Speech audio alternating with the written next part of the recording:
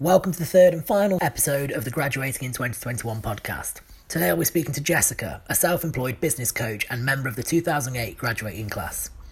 Jessica will be answering your questions as well as telling us about her early career moves, her battle with burnout and taking on a very different career path to prioritise her health and well-being. So after that introduction, I think it's time to get talking to Jessica.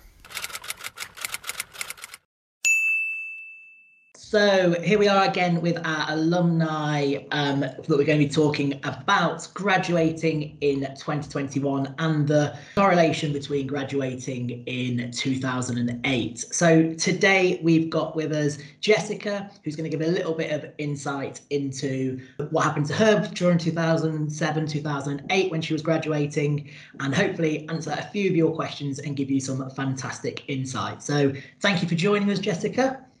Thanks for having me. It's great to be here. Not a problem at all. So, do you want to give a little bit of introduction about what you're doing now, Jessica, and then I'll start to pose some of the students' questions to you. Yeah, sure. So I was at Nottingham University from 2004 to 2008, and I was studying history at the time. I did a bachelor's degree and then stayed on to do a master's in history as well. Now I am a business coach. I have my own company. I work in the UK, but mainly with women based in the US, and it's all over Zoom. It's all over LinkedIn and Facebook. I work completely remotely. When I'm not doing that, I'm a wife and I'm a mum of two boys who are 4 and 7, and recently a dog owner as well. It's been quite an adventure. It does sound like quite an adventure. It's quite loud in our house sometimes. You might pick that up in the background, and if you do, I'm sorry. You don't have to apologise at all. I think we're all getting used to that virtual style of working and the background noise that goes along with it. So thank you very much for that. So the first thing I'll do is I'm going to go straight to some of the students' questions. And the first one we have today is, how long did it take you to get a job after graduating? So for me, I graduated in August, September in 2008, and I did actually have a job in place by the December that year. But the caveat that I put to that is that I actually had 3 gap years before I started my studies. So I started uni when I was 21, not 18. And during that time, to be honest, I was doing a fairly dead end job in the NHS at the time, because my main thing I wanted to do was be a rock star, and I played guitar in a rock band, and we were doing gigs and things like that around that. So it was kind of one gap year that like turned into 2, that turned into 3. But then I got to a point where I was like, I think I'm ready to, stop doing this and go to university and, grow up a bit and take life a bit more seriously. And the real benefit of my NHS job is that when I told them that I'd like to go to study and leave the job, they actually put me in a secondment, because they'd always kind of flagged me as someone who had quite a lot of potential. So they had already started that process of developing me as a person. And so I'd been promoted to sort of mid-level in the department I was in instead of junior level. And they put me in this post, which was a project manager post, for 4 or 5 months before I left to go to uni.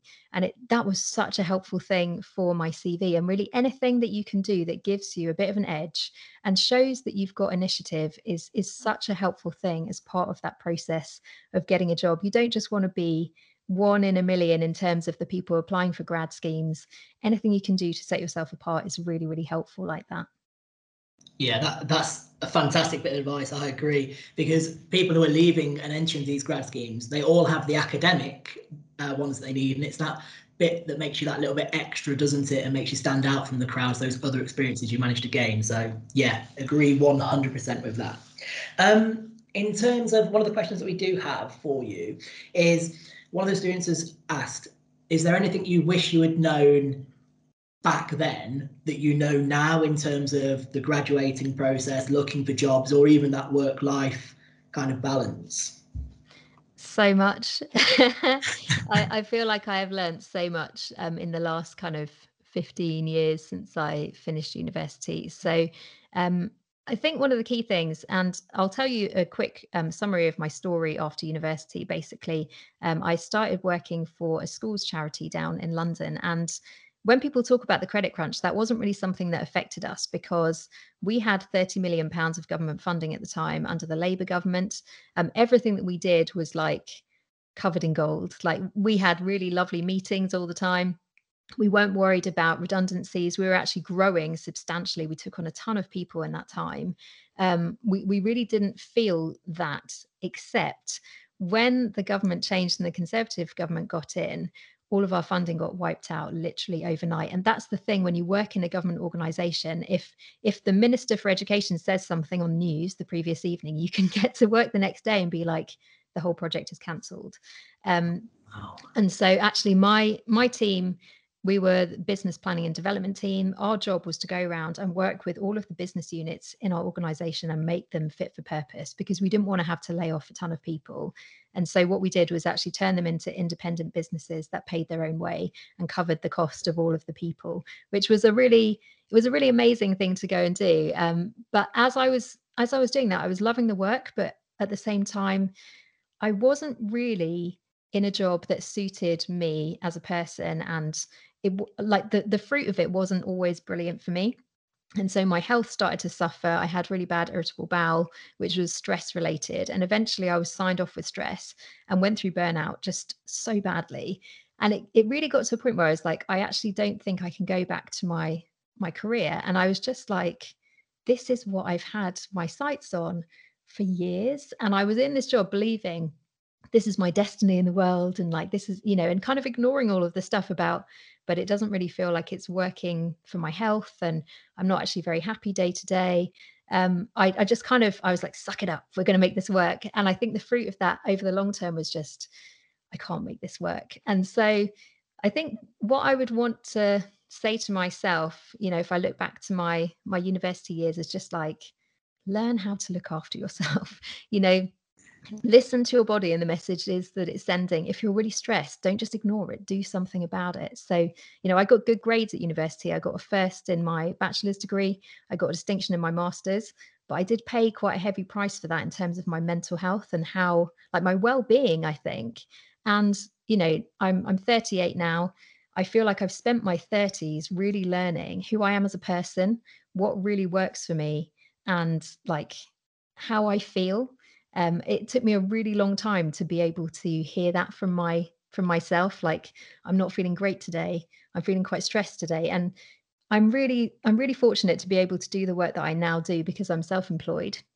So I set my own schedule, and I'm also very good at what I do. So I charge a lot for my services, which means that I don't have to work very many hours in order to make a ton more money than I made when I had a corporate career. So it has been amazing building my business and just seeing this is something that I'm able to do that doesn't make me feel depleted. It just makes me feel like I'm showing up in my best energy, doing the work that I love and getting paid what I want to be paid for a fraction of the hours that I ever experienced when I had a corporate career. Yeah, I think you've nailed it on the head there, which is it's about that work-life balance. Like, I think students, particularly graduating this year, are probably putting a lot of pressure on themselves this year in terms of, I need to get that dream job. I've got to do this. This is exactly what I need to do. This is what I've been working hard for. But at the same time, that message of you have to look after yourself as students is so Mm. important. And they'll find it is a big step going into your first career if it's the first step that you've done. So don't put too much pressure on yourselves, and make sure that you do look after yourselves when you're in that first year, particularly taking on more than you're probably able to do because you feel like you have to say yes. Yeah, and I feel like as well it starts before that, because I don't know if the guys listening will have had the experience of doing psychometric tests, which are really common if you're doing like an assessment centre for a grad scheme. I used to go through those tests and just be like, what do they want me to be? Who do I need to be to get the job? I actually, one of the things I did in between sort of my career meltdown and then setting up on my own was I worked for a startup company that did occupational psychology, and we made a lot of those psychometrics, and we used them to help big companies like supermarkets, airlines, and banks recruit the best people at grad level, but also promote the best people internally. And the biggest thing I took away from that experience is like, just don't lie about your psychometrics. Tell them who you actually are, because they will find you a role that is the best fit for you. And if you're doing something where it doesn't suit your natural way of being, the stress that can put on you, You don't want to be in a job where you have to be someone else every day, because the stress of that over time, it affects everyone to different degrees. I think I'm quite special in how quickly I burnt out, but stress is something which affects people at all levels. And sometimes it's just because you're in a career that was never the right fit for you. So I think being open to the fact that it may not be like the grad scheme that you've got your sights on, there could be something else which is your perfect fit. And you'll miss out on it if you're just so busy trying to be the right candidate for something that isn't right for you. Yeah, 100% agree with you on that. You definitely get your energy. If you know where you get your energy from, and then Yes. you go into a job that doesn't suit that, actually, you spend a lot of your life at work. You need to do something that's going to complement your way of life. So, yeah, I think Definitely. I mean, I'm a complete introvert and I work completely remotely. I've got my little office at home, which is like my island office. I don't think I do anything like face to face with people, like I obviously do for my socializing, but work is completely remote. When I worked in London, I was on a floor, open plan, with 200 people, where you oh, weren't allowed to talk to people. You had to send them an email, and it was considered very rude to like walk up to someone at their desk and disturb them. That just did not work for me. And so it's these little things, play it forward. Just be like, if I try and fit into this, am I actually going to be a good fit in the organization? A lot of these companies, they have really carefully, scientifically worked out how to filter for the people who will be a good fit. So you can't play the system. And even if you do, you may not like where it leads to. yeah, exactly. You've got to be yourself. They're employing you for the person that you are, not the person that you're pretending to be. And you'll Yes. soon get found out when you go into that role if you've tried to play the system like you say. That's superb. Thank you ever so much for that, Jessica. That's some really good insight there. I'm going to ask you one final question, I think, which is I don't have any experience. What should I do? Oh, that's a great question.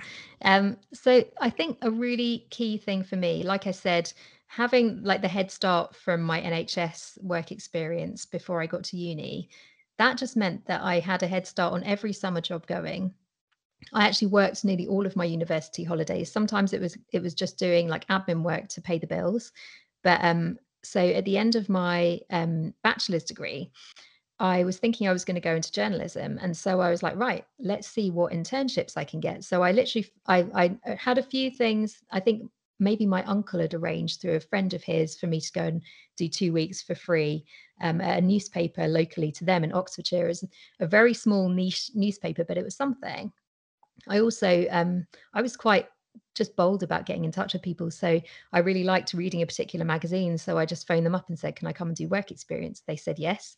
So I slept on my sister's floor in Marylebone for 2 weeks, and then did 2 weeks for them. And Marylebone to Hammersmith, that was not a very easy commute, and it wasn't very comfy sleeping on her floor either. But it just meant that like I really got my foot in the door. I was able to just really try things out and see if it was a fit. But it's things like, there wasn't much to do one afternoon, and so I just said, "Oh, hey, like, your supplies cupboard is really dirty and quite a mess. Like, can I sort it out for you?" And they were just really thrilled that I'd taken the initiative and the time to do something really menial. Like, I had a good, bachelor's degree at the time. I had a first class honors result in it. I didn't have to sit there and sweep the floor, but I was just like, I want to be helpful. And the result of that was that they invited me back for a second internship like a couple of months later. And actually, as it happened, I decided by that point to not do journalism and to go back and do my master's at Nottingham. But it's being useful and having that kind of can-do attitude. I think you can have all of the qualifications. And one of the things I do say to people is that like no one has ever asked me what degree classification I got for my master's. So I'm sitting there being like, ask me because I want to tell you I got a distinction. They don't really care about the grade that much, unfortunately. I'm glad that I did it for me. I'm like, it's a really good achievement. And, I love that year. And it's definitely been transferable skills that have helped me at every level of my career. But I think it's not enough to just have like the 2-1. Like lots of other people have that. So you've got to show, a way of proving that you've got the edge. You're going to be a really good asset to that company. I agree 100%. Make the most of those opportunities when you do get in the door, and it's amazing what can come from them. Don't go expecting a job at the end of it, but like you say, if you're putting your best foot forward and using that initiative, it's And it's only. relationships all the time. If you go in and like you're nice to everyone and you're positive and you've got a lot of positive energy, people really respond to that. Whereas if you go in being like, and I felt like this at times. I can't believe, because I'd done 3 years of work, I'd done 3 years of uni. I can't believe that I'm at the point where I'm making tea again. I can't believe I have to prove to you that I'm good at writing again.